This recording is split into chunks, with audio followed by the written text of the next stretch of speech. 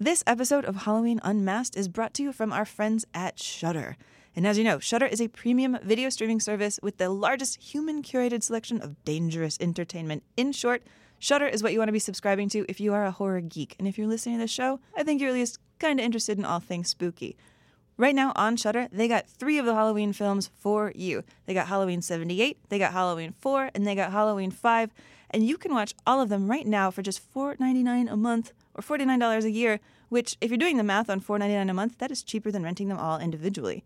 And actually, get this, you can even try Shudder for free for 14 days if you go to shudder.com/podcast and use the promo code UNMASKED. That's shudder.com/podcast. Use UNMASKED. Get creepy with us. Enjoy getting spooky. You know what? Honestly, you have 3 characters of girls. You have a smart aleck, you have a cheerleader, and you have the repressed virgin.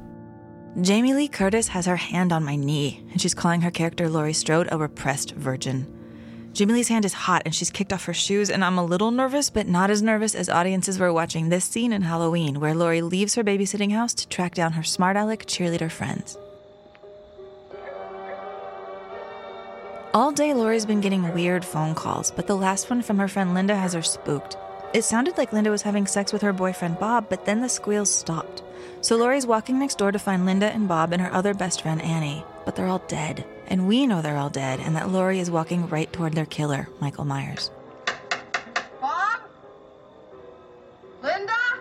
And just like the killer on the opening shot of the movie, Laurie turns away from the porch, goes around the side of the house, and into the back door. It's open, which is weird, but it's been a weird day. A little spooky. But Laurie's still innocent. She thinks it's a prank. All right, you meatheads, joke's over. She's scared, sure, but her back is straight and her voice is mad. She's scared and she's brave. She's Laurie Strode. Nothing bad has ever happened to her before. So she goes past the kitchen, through the living room, up that staircase, and into the upstairs bedroom.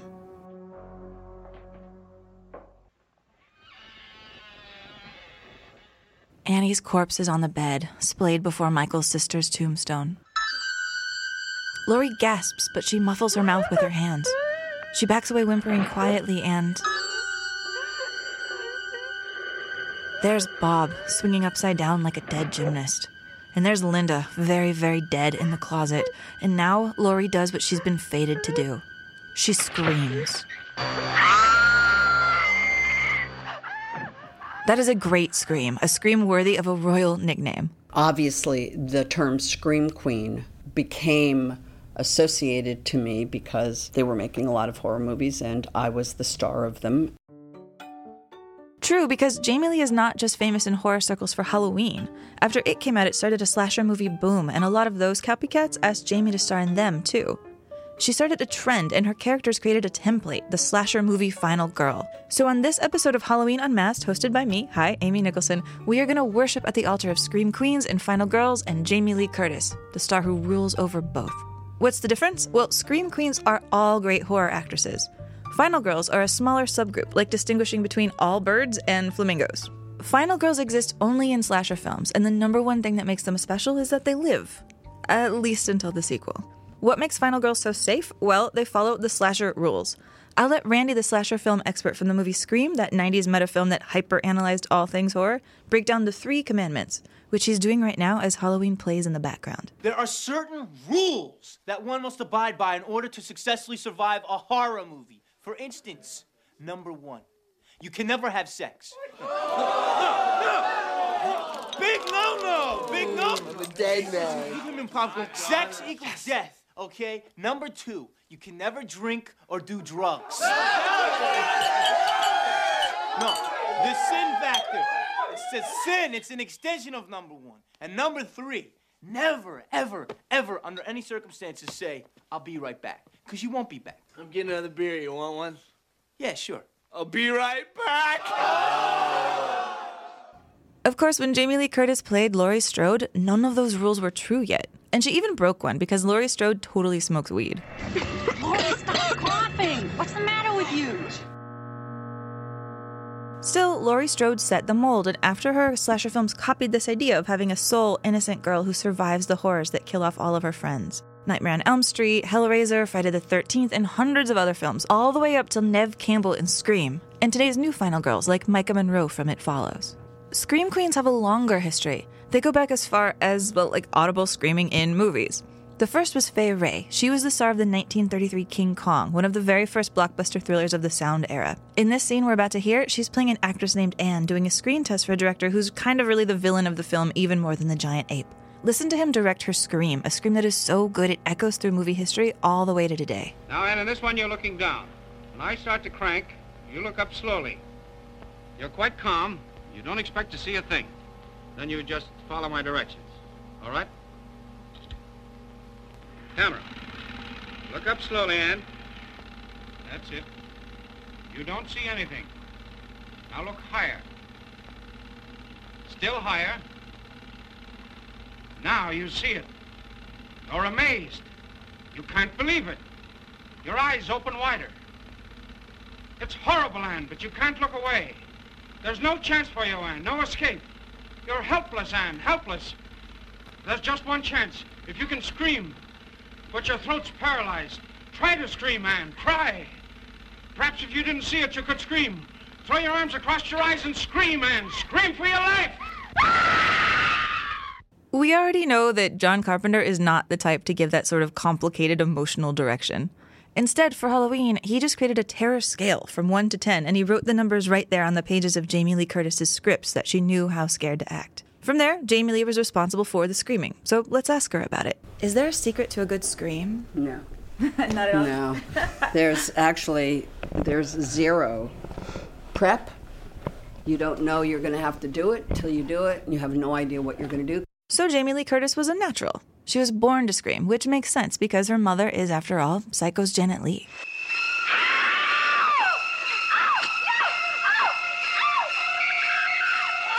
In that scream we heard at the start of this episode when Laurie sees her murdered friends, John told her that scream was a 9.5. To do it, Jamie Lee pictured her mother in that bed, dead. Jamie Lee and Janet Leigh were really close. Jamie Lee was only 1 year old when her mom shot Psycho. Back then, in the early 60s, Janet Leigh was a huge star. She was this gorgeous blonde who'd been discovered at a ski resort and shipped to Hollywood, where she started romances and comedies and prairie stuff. She'd done a Lassie movie, and then one day Orson Welles cast her in Touch of Evil, this noir about an American woman who marries a Mexican cop.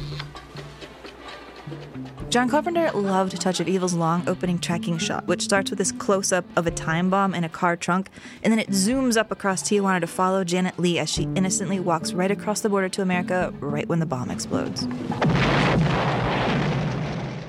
So that's the Janet Leigh shot that inspired Michael Myers' opening murder scene in Halloween. But most people only associate Janet Leigh with Halloween because of Psycho, the role that made her eternal and crippled her career. Psycho was just too controversial. After Janet Leigh got stabbed in the shower, no one wanted to see her be funny or fall in love or hang out with Lassie. Here's Alexandra Heller Nicholas, the author of many fabulous books on women in horror movies, to explain. So even going beyond the horror stuff, Psycho was doing stuff that just hadn't been done before in mainstream cinema. It's the first time a lot of people saw a toilet in a film. It's the first time a lot of people saw a woman in a bra in a film. So it was really, really pushing the boundaries and pushing those limits. And that must have had some impact on her career. I don't doubt that at all. Janet Leigh's Scream Queen typecasting was so hard to shake that Jamie Lee inherited it. So absolutely, I think that Carpenter knew exactly what he was doing in continuing that legacy. But I certainly don't think that was the only thing that made Jamie Lee Curtis so important to Halloween. And I think that she herself has become her own legacy. I know your new book is called 1,000 Women in Horror. So where would you rank Jamie Lee Curtis in that giant group of women? She's the first photo in the book, if that helps. Some people find the phrase Scream Queen demeaning, like it basically means terrible actress. Some people are very much against it. Others have really embraced it. Others have learnt to love it. To me, I'm hesitant to use the term myself because I think there's an implication that the job is just about screaming. Although Jamie Lee liked the name. At the age I was, the idea of somebody giving you a nickname, having you be the queen of anything, was extraordinary. And secondly, as Alexandra points out, screaming is actually really hard. I know from myself, if I have a big cry or a big scream, I'm wrecked afterwards. You know what I mean? Like it's, when we have big feelings, it weighs on us. Especially when you're channeling something almost unimaginable that none of us here right now have ever experienced. The moment of our own murder. That is the biggest emotion ever. And if you think you can pull it off, I dare you to tweet your best scream queen scream at me right now if you are very, very brave. Or if you're alone and shy, I dare you to give it your own private try, because I did, and it really helped me get the hard work that Alexandra is describing. You know, the over-the-topness, especially of really low-budget horror, really is quite demanding, I think, on what the job actually entails for these actors. When we're talking about horror in particular, in that there's these really excessive emotions on display. And they're not easy, I think, for anybody to pull out of the hat. Think about the emotional arc of Jamie Lee Curtis's Laurie Strode. In one day, she goes from normal, innocent girl to trauma victim who's seen her friends' dead bodies and nearly died herself. In just one day, her life, the whole way she looks at the world, is changed. And slasher films offer young and experienced actresses something that almost no other genre does. The chance to star in a movie. In fact, even better than star, to be the major emotional arc. To play a range of emotions that don't exist in scripts where you're just some guy's young, hot girlfriend. That is why Jamie Lee said yes to Halloween. When I was 19 years old, I was fighting for 2 lines a week on a TV series. And so to have a script where every single page was this girl was extraordinary. And it was also a character. The people who handed Jamie Lee the script were thinking about how awesome it would be if the daughter of Psycho starred in their no-budget movie. But Jamie Lee wasn't. When I got Halloween, the first thought in my mind wasn't like, ooh, my mother was in Psycho and I'm going to be in this horror film. I was so thrilled to get a job where the word Laurie was on every page of the script, literally.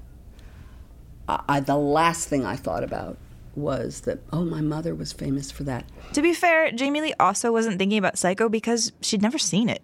She'd want to see her mom die. Also, she just hates horror movies. She seriously hates them, like to the point that when she went to go see Silence of the Lambs, she brought a paper listing all the scenes where a friend warned her in advance she should close her eyes. But Psycho had been a part of her life anyway. I mean, for a while, her mom got so many fan letters from obsessive people that the FBI had to investigate. And after Psycho, Janet Leigh never showered again, so when Jamie Lee was little, she only took baths too. Most of all, when Jamie Lee was 12, the producers of The Exorcist called and asked if she would audition for the lead role. They had the exact same publicity idea as Halloween, which means that instead of Linda Blair, it could have been Jamie Lee in that bed vomiting pea soup. Janet said no. But then when Jamie Lee turned 15, Janet got a copy of The Exorcist and projected it at her birthday party. Jamie Lee got really scared and she flipped out, so for the rest of high school, people teased her about it by calling her Dimmy, the nickname of the priest. Please, Dimmy, I'm afraid. High school was hard. It sucks being the daughter of 2 famous, gorgeous celebrities, both perfect 10s. Jamie Lee describes her mom as the most beautiful woman she had ever seen. And her father, Tony Curtis, was this black-haired, blue-eyed babe. He had such a hot look that Elvis copied him. Her older sister, Kelly Curtis, was a model, and meanwhile, when Jamie Lee did school plays, she got cast as a boy. She rated her own sex appeal a 6. You know, I am linked to my parents and proud to be. They were both super talented people, beautiful beyond measure. And as a teenager, she couldn't help measuring herself against them. Jamie Lee told an interviewer that she got her upper lip and chest from her mom and her lower lip and under eye circles from her dad. She picked her looks apart, seriously nitpicked, and she especially hated her teeth because she thought they were gray and crooked. That's why in Halloween, she smirks with her mouth closed. Growing up, Jamie Lee was insecure about everything. She hated that people paid attention to her because of her parents, and she was even really awkward about being rich. I'm a famous kid. And not that I was a famous young child the way nowadays kids are famous because there's Instagram and all of this social media. But we were definitely children of famous people, and we were photographed a lot as children. When Jamie Lee read Archie comic books, she dreamed of being Betty, the small-town girl. Instead, she knew she was more like pampered Veronica. Jamie Lee had what she called a monster identity crisis. She was the cheerleader who skipped prom, like the scaredy cat who fought back by getting a license plate that said Dimmy, the absurdist who wrote this in the class yearbook. Weirdness is a virtue that only some can project successfully. My bosoms aren't big, but they're mine. What? This is not how Jamie Lee feels about herself today. Now, she moves through the world with confidence, and that's one of the things I really admire about her, is that she says she likes her looks more now at 59 than she did at 19. When she was young and confused, people said she reminded them of Lauren Bacall, so she just started to dress like Lauren Bacall. But now, Jamie Lee has done the work to become 100% herself. It has been an ongoing discovery about who that is. Part of why it took so long, though, was that even when she tried to become an independent person, an actress in her own right, people only wanted to ask her about her parents. Finally, when one more interviewer asked her if her mother was an influence, she snapped and started babbling, "I came out of an egg." Jamie Lee refused to have her parents call in favors with their powerful Hollywood friends. She wanted to prove that she could earn a career on her own, even though she carried around this silver cigarette case that was engraved Tony and Janet. Which is amazing that she still had it, actually, because her parents divorced pretty soon after she was born. Tony Curtis admitted that he slept with Marilyn Monroe on the set of Some Like It Hot while Janet was pregnant with Jamie Lee, which is not cool. But she still carried this lighter around like a lucky totem, which she needed. It is tough to be a teenage actress, especially in the 70s. Think of the parts you're getting offered. Bikini Girl number 4, sexy waitress, hot nurse. Jamie Lee got a job on Operation Petticoat, a TV spinoff of one of her dad's movies, as a hot nurse. It's the battle of the sexes aboard the Pink Sub with the most unconventional crew in the Navy. Your nurses being women and our men being men, it could create situations inconsistent with normal submarine operations. And she got fired. So when Jamie Lee auditioned to play Laurie Strode in Halloween, she was 19 and already a little jaded. As she headed to meet Deborah Hill, her mom gave her one piece of advice. Be yourself, Jamie. You can't learn to act, but you can learn to lose your inhibitions. Lose your inhibitions. Oh, man. Well, so here she goes to get the role of her life, and we will talk about her audition after the break.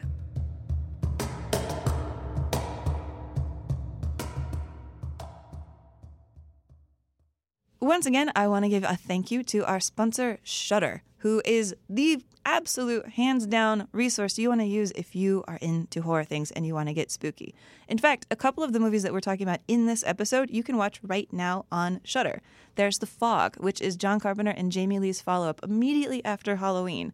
You want to watch this one to see everything he tried to do differently, all his different ambitions coming forward. You want to see Jamie Lee do a different type of scream queen performance for the director who made her a star. And if you're looking for something else after The Fog, there is Prom Night up there. Jamie Lee, disco dancing, looking amazing, doing a pretty good job disco dancing, honestly, in a film that she has a very love-hate relationship with because she thought it was way too similar to Halloween and she got very embarrassed. But you should check that out, watch her in full bloom, and also they have on Shudder right now Black Christmas, another film we talked about this episode. It's kind of a pre-Halloween girls in a house slasher. It is really interesting. It stars Olivia Hussey, who you guys might know as like the most beautiful girl in the world from the Romeo and Juliet movie in the 1960s. This is a must for all horror nerds. You've got to check it out. And once you've watched those, you might be interested to know that Shudder does this awesome thing where they curate their selection into chunks based on a theme. So if you're in the mood for a certain type of horror movie, you can go to like Vengeance is Hers, where they have a whole series of films that are all about women just taking up knives, getting control, being vengeful, being brutal. It is awesome. And there's also a section called A Woman's Touch, which is all horror films directed by women. So you got a lot to watch. I suggest you start now by trying Shudder for free for 14 days. So you're going to go to shudder.com/podcast and use the promo code UNMASKED. That's Shudder, SHUDDER.com/podcast, promo code UNMASKED. And when you watch this stuff, tell me what you think. I want to hear your feedback. All right, now let's get on with the show. We are back, and we are at Jamie Lee's audition. It is just her and Deborah Hill in a tiny, cheap office in Hollywood. Deborah asked Jamie to do her side of this bedroom phone call scene where Laurie talks to her friend Annie.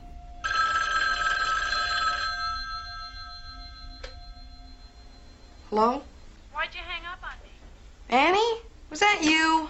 Of course. Why didn't you say anything? You scared me to death. I had my mouth full. Couldn't you hear me? Thought it was an obscene phone call. Now you hear obscene chewing. You're losing it, Laurie. Two things. One, Deborah wrote those lines. I bring up Deborah a lot because it's important to me that we shift away from thinking of Halloween as strictly a John Carpenter movie. Deborah wrote the most important dialogue in the script. She wrote pretty much all of the lines for Laurie Strode and Annie the Smart Aleck and Linda the Pigtailed Cheerleader. Deborah is why Laurie Strode and her friends feel real, which means Deborah is why Halloween feels real. She was instrumental in creating Laurie and the girls, just the whole vibe of the girls, the way the girls talked. Even Linda's catchphrase. Totally. But Deborah hung out with Jamie Lee a lot. Deborah Hill and I became very close girlfriends. I was 19, she was 30, and separate from being a producer and an actress. Deborah was actually even younger than that. She was only 27. But Deborah, producing her first movie ever, was already wise enough to know that at that audition, she didn't want her potential scream queen to audition with a scream. Deborah knew that the most important thing was to see if rich celebrity daughter Jamie Lee Curtis could play an ordinary girl, to see if Veronica could play Betty. This was a character who was very complete and clearly wasn't going to dress like Jamie dressed. And her entire wardrobe came from JCPenney in about an hour. And we went to JCPenney's and spent maybe $120 on everything. And that included socks, shoes, skirts, things that matched. Oh, and that hair was this perm that Jamie Lee got and then sabotaged so that she looked like this frizzy, hopeless mess. That perm destroyed her hair, so afterwards she cut it all off. And that is how she got the crop that she has rocked ever since.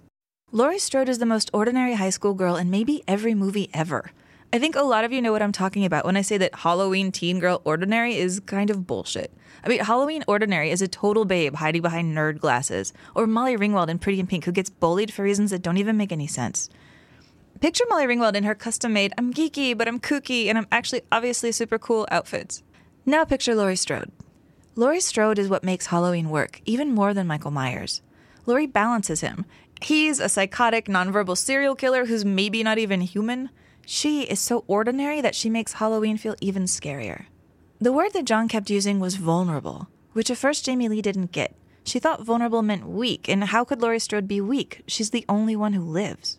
That's where I think at 19 I was confused, and I didn't want to be weak. Vulnerable is very different than weak. John told Jamie Lee her job was to make the audience fall in love with her, to make us want to protect her.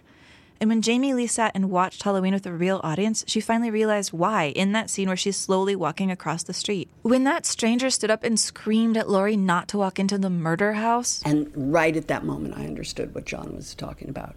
All of what I understood, and I was like, oh, I get it. And that's exactly the response he wanted. People talking to the screen, talking to her like she was their little sister. Laurie is your little sister, the one that you catch smoking pot while listening to Don't Fear the Reaper, but you don't rat her out because she's clearly not even that good at it. So, there was a beautiful wistfulness to the character that was hardly the kind of material that I was seeing at that time. That there was an emotional life to her, that there were some quiet, private moments of her just all by herself, her dreaminess about finding a guy. Or at least when she thinks she's having a private moment. Like when Laurie sings to herself as she's walking to school, her back to the camera, getting smaller and smaller and farther away with no idea that Michael Myers is watching. I wish I had you all alone, just the two of us.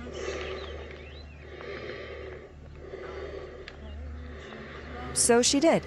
Jamie Lee was not a natural improviser. When PJ Soles and Nancy Kyes, who played Linda and Annie, would start making up lines, Jamie Lee would get nervous and whisper, "Are we allowed to be doing this?"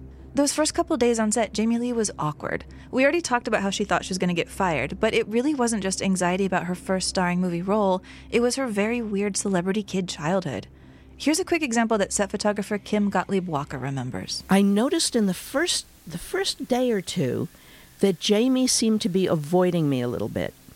And I figured out that it was probably because she came from such a high-profile Hollywood family with Tony Curtis and Janet Leigh, and so she was used to avoiding people with cameras. But cameras were Kim's job, so she had to win Jamie Lee's trust. So I left my portfolio in her Winnebago so she could see my portraits of Jimi Hendrix and all of the various rock and roll stuff I had done.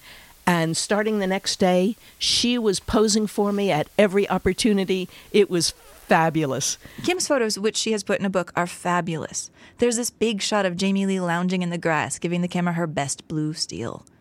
On that Halloween set, surrounded by all of these unfamous hippie weirdos, she was beginning to truly be herself. But it was Jamie who was kind of the wildest of the bunch, but you'd never know it. Playing the shy Laurie Strode. One of the fun facts that people repeat about Halloween a lot is that Laurie Strode was named after one of John's high school girlfriends in Bowling Green, which seems totally possible since John hates inventing names. He says that all of his name ideas are dumb cliches, so he usually just uses people he knows. Not just Michael Myers, but also in his next movie after this, The Fog, there's characters named Tommy Wallace and Nick Castle, and a character named Elizabeth Solly, who was definitely one of John's high school girlfriends. She was the one who played coffee shops with him and Tommy back in Kentucky. I asked Marissa from the Bowling Green Visitors Bureau in episode 1 if she'd ever met the real Laurie Strode. Well, Laurie Strode, and when it comes to some of these people and Michael Myers, there are dozens of people out here in Bowling Green and residents that would say, "Oh yeah, that's so and so," or "Oh yeah." So who really knows? I've never met a Laurie Strode here, and no one here at the Convention and Visitors Bureau has, but she may be out there, or some ancestors may be out there. Inconclusive. So I asked John. What about the real Laurie Strode? Was she anything like... No, it's made up. Just made up. But no, Laurie was just made up character. Oh, I thought you were just littering the world with your info. Okay, because I am a crazy person, I decided to double check. So I spent a few hours online sifting through all the Laurie and Laura and Lauren Strodes to see if I could find one the right age who went to high school in Bowling Green. I found this whole Facebook family tree of Kentucky Strodes, but no Laurie or Lauren or Laura, so as far as I can tell, that fun fact is totally wrong. And I guess maybe I learned a lesson about learning to trust John. To be honest, I think John's favorite female character was PJ Soles' Linda. He wrote the part specifically for her after seeing her in Carrie, and I kind of think he had a crush. But she was dating Dennis Quaid. Johns also said that he knew a lot of Linda types in high school, and he thought they were awesome. And you can see that because her relationship in the movie with her boyfriend Bob looks fun. They drink beers, they crack jokes, they have sex.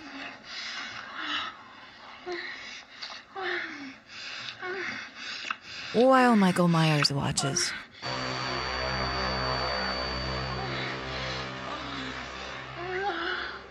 Oh, and by the way, that was John's first sex scene as a director, and he was super embarrassed about it. You can kind of tell because he keeps the couple under the covers. And also, in fact, even when you see PJ's breasts or Nancy Kai's in her underwear, John's a gentleman about it. He never does that zoom, pan, leer, yowza, perv exploitation stuff. PJ's boobs are basically as matter-of-fact as elbows. But even without the leering camera work, there is a pattern. Buckle in, because here is where we need to talk about sex and scream queens and final girls and how right after the liberated 60s and 70s, Halloween accidentally screwed up teen girls for a generation. First, the facts. Michael's sister Judith has sex and gets murdered. Linda has sex and she gets strangled with a phone cord. Annie is about to drive off and have sex and she gets stabbed in the car. Laurie, our final girl, does not have sex, and she lives. Like Scream says, sex is death. Let's listen to Linda's strangling again, because over the phone, Laurie can't even tell which is which. She also can't even tell that those gasps are coming from Linda, not Annie. Hello? Hello? All right, Annie. First I get your famous chewing, now I get your famous squealing. People noticed. They thought John and Deborah were on purpose saying, virgins good, girls who have sex bad. But the pattern was really more like a misunderstanding. Like when you play telephone and you whisper, psst, being lonely makes you observant. And the person at the end of the chain yells, don't have sex or you'll die. When Halloween became a huge hit, copycats like Friday the 13th repeated what they thought Halloween's script was saying, don't have sex or you'll die, like it had deliberately written these slasher rules. Even though Halloween didn't have any rules, and it didn't even want rules, because John's whole point was that bad stuff happens just because. Nobody had a clue that there would be people who are interested in a darker understanding of none of it. It didn't exist. It's fun to intellectualize it, and I'm sure there are feminist classes at Oberlin College where they discuss why the virgin survives and the promiscuous girl doesn't. I have taken those college classes. In Oklahoma, not Oberlin, and I really liked them. These deep gender readings of slasher films were one of my first exposures to the idea that even fun movies like Halloween were worth really thinking about. I even wrote a paper about how Texas Chainsaw Massacre 2 is a giant dick joke, which I totally stand by. But there are huge problems with this final girl rule, which is why it's important to go back to its Halloween beginnings and be very clear that it was an accident. There is no deeper meaning to that the promiscuous girl gets killed and the virgin survives. You know what? I was a virgin at 17 in high school. A lot of girls are virgins at 17 in high school. When Jamie Lee lost her virginity, she went right home and told her mom, which is a little weird. But what's normal is that even today, the majority of high schoolers, girls and boys, are virgins. But on screen, slasher films got morality, and then that morality got all warped. All these slasher serial killers became kind of like those crazy protesters who hold up signs saying that everyone who sins will burn in hell. Even just teen girls having sex with their boyfriends, which is really screwed up. And then, to make it even ickier, a lot of the later directors were much creepier about staring at the victim's boobs. I personally feel that you would have to do some pretty rigorous intellectual gymnastics to try to argue that slasher films don't offer topless women being tortured as a spectacle. Halloween doesn't torture its girls, but the later slasher films do, and so they tried even harder to make that okay, and then they made their victims even dumber and bitchier and hornier. They stopped being real girls and they started being meat. People started to laugh when they died, so Scary Movie just made that the joke. Like when the killer chases an almost naked Carmen Electra in bouncing slow motion through lawn sprinklers and then stabs out her breast implant.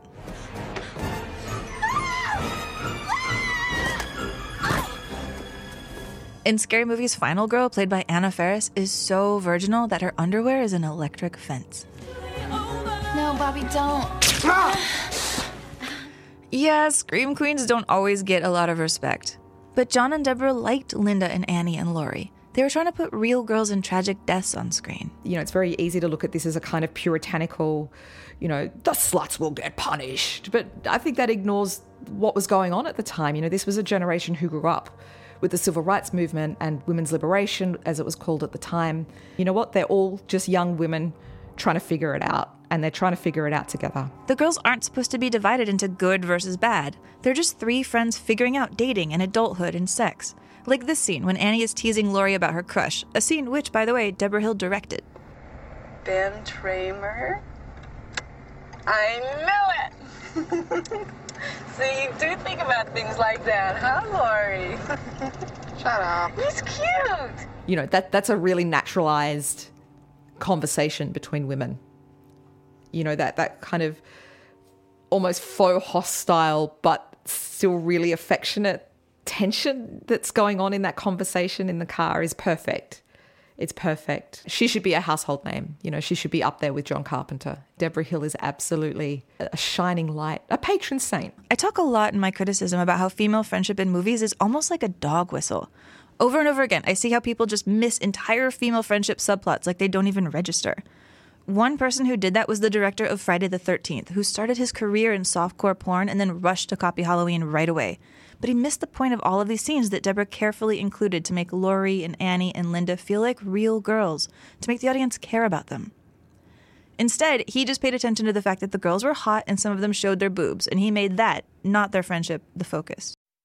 Slasher films didn't have to be like this. Before the Laurie Strode gold rush, the few early slasher final girls, like the survivors of Black Christmas and Texas Chainsaw Massacre, did have sex. In Black Christmas, which came out 1 year after Roe vs. Wade, the final girl is even pregnant, which adds her boyfriend to the list of suspects. You are not going to abort that baby. Peter, you're not going to tell me what I can and cannot do. Jess, if you try getting an abortion... I think you better leave. If you try getting an I abortion... said get out.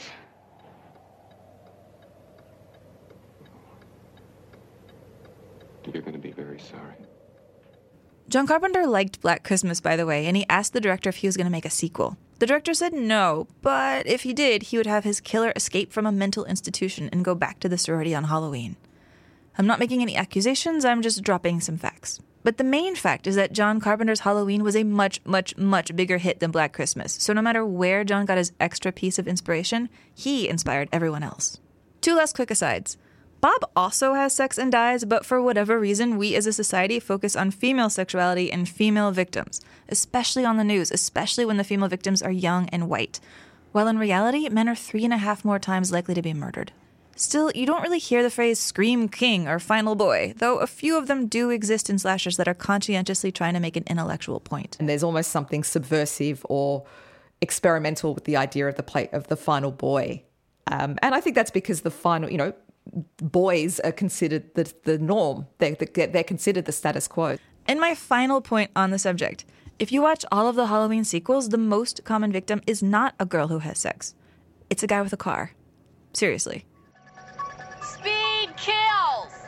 When Halloween wrapped, Jamie Lee went over to Nick Castle, who played Michael Myers, and she gave him a huge friendly kiss. She'd finished her first film, and she had proven herself. Soon after, Halloween became a big hit, so surely Hollywood would know that Jamie Lee Curtis deserved to be taken seriously as an actress. She even got her teeth fixed. But it didn't work out that way. I got no work whatsoever. And the following spring, the only work I got was I got an episode of Love Boat where I played my mother, Janet Leigh's daughter, who was getting married. And I did an episode of Charlie's Angels where I played Cheryl Ladd's best friend who was a professional golfer. That's the work I got after Halloween. Jamie Lee sent her agents a fake suicide note with a picture of herself hanging by a dog leash, and underneath it she listed all the reasons that casting agents told her she couldn't get hired. Too young, too old, too tall, too short. Her voice was too low. You're not pretty enough, or you're pretty, or you're whatever. Oh, everything's going to be a joke with me. I mean, Jesus. I mean, come on. I will crack jokes. Jamie Lee has said that John was the first director she met who saw past her looks, her exterior, and saw the real person that she was. So after Jamie Lee went 6 months without working, John gave her the Elizabeth Solly part in his next horror film, The Fog. Deborah produced that too, and John's new wife, Adrienne Barbeau, stars. And in what I think is the entire Halloween team's middle finger to that whole final girls don't have sex thing, in her very first scene, Jamie Lee's character gets picked up by a trucker and she immediately bones him.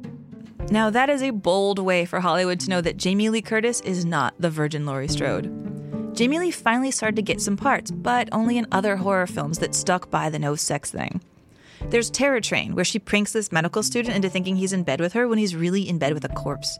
He then turns into a mass traumatized killer and stabs a bunch of kids on a train. There's Prom Night, where Jamie Lee disco dances while her classmates get murdered by another mass traumatized killer. There was an Australian thriller named Road Games, and then finally there was Halloween 2, which was Jamie Lee's 6th horror film in 3 years. And like her mom, horror movies were making Jamie Lee incredibly famous. She was called the Queen of Chills, the Queen of the Creepies, the Virgin Queen of the Shivers. She called herself the Queen of Crud. 2 years after Halloween, she was hosting Saturday Night Live. Here's her opening monologue. Well, I know a lot of people out there have seen me in Halloween and The Fog, and thank you. And they're all expecting me to do one thing. Well, this is for you.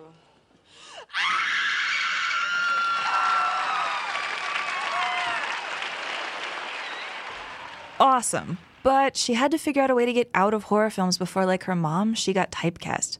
Only getting out wasn't really something she could control. When you're a young actor, you have no choice. The choice you have is to say no. I won't audition for that movie because it's a horror movie and I don't believe in horror movies, whatever, I don't care. I also knew that there was a limit to it. And if I didn't get out at that point, that I wouldn't get work in other areas. I knew that I needed to break free from it because clearly that was all the work I was going to get. Was there a time in that stretch where you were wishing you hadn't been Laurie Strode? Never. Never, never, ever, ever, never. Jamie Lee Curtis might be the luckiest scream queen ever.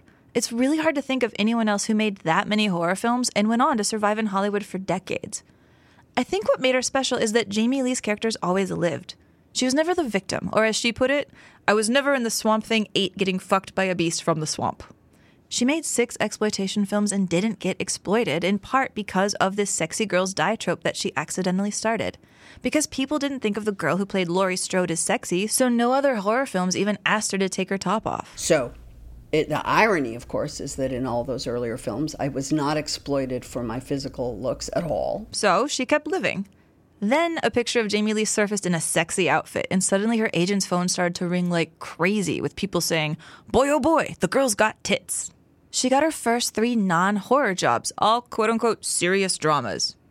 She played a murdered Playboy playmate. Then she played a lovelorn woman who had a lot of on-camera sex. And then she played a prostitute. She was asked to take her top off for all 3. When do we see breasts? I want to see Jamie Lee's breasts. When do we see Jamie Lee's breasts? Breasts? Not until Trading Places in '83. Jamie Lee was always the virgin in horror movies. She never showed her tits till she went legit. In order to be legitimate, I'm actually get the opportunity to show off my natural attributes. But for those movies, for me to go topless was the requirement of that role, which I accepted at that time. Not because I wanted to, but because that was the requirement of the job. And if I wanted that job, that was what I had to do. So I did it. When Jamie Lee Curtis went legit, she got a new nickname, The Body. Bye-bye, Laurie Strode. Except Jamie Lee Curtis can't say goodbye to Laurie Strode. She's tried to. I mean, she only reluctantly made Halloween 2. I felt like I owed the original audience of those movies to have the same girl playing Laurie Strode. I owed John and Deborah, even though John did not direct it. I felt like I owed him and Deborah very much, to be that same girl. And then I knew after that movie that I couldn't do it anymore. And I didn't for a very long time. After that, Jamie Lee quit Halloween very publicly, and she swore that she would never be a Scream Queen again. So the franchise unceremoniously killed off Laurie Strode in a car wreck and then started to make movies about her daughter. Laurie Strode stayed dead until Halloween H2O when Jamie Lee brought her back as this alcoholic school principal who's hiding from Michael in disguise under the name Miss Tate. And then she killed her off again in Halloween Resurrection. But Laurie Strode is alive again in the newest Halloween, which opens this month. As a person, who is she now in 2018? Okay, well, so she's not a real person. just so you know. What? No, but Santa, don't tell me. I know. She's not real. She's a fake person. She was written on a piece of paper by other people. Who we meet 40 years later is a woman who has spent her entire adult life, because she was 17 when this happened. So her entire adult life has been spent trying to convince other people that Michael Myers was going to come back. It's heartbreaking because she had no life. It's really a prison that she's in. But meanwhile, Jamie Lee no longer thinks of her famous kid childhood and her gorgeous parents as a kind of prison. She's gone from ducking questions about her and her mom and Psycho to celebrating her family's heritage. In her TV show called, of course, Scream Queens, Jamie Lee even parodied her mom's famous shower scene.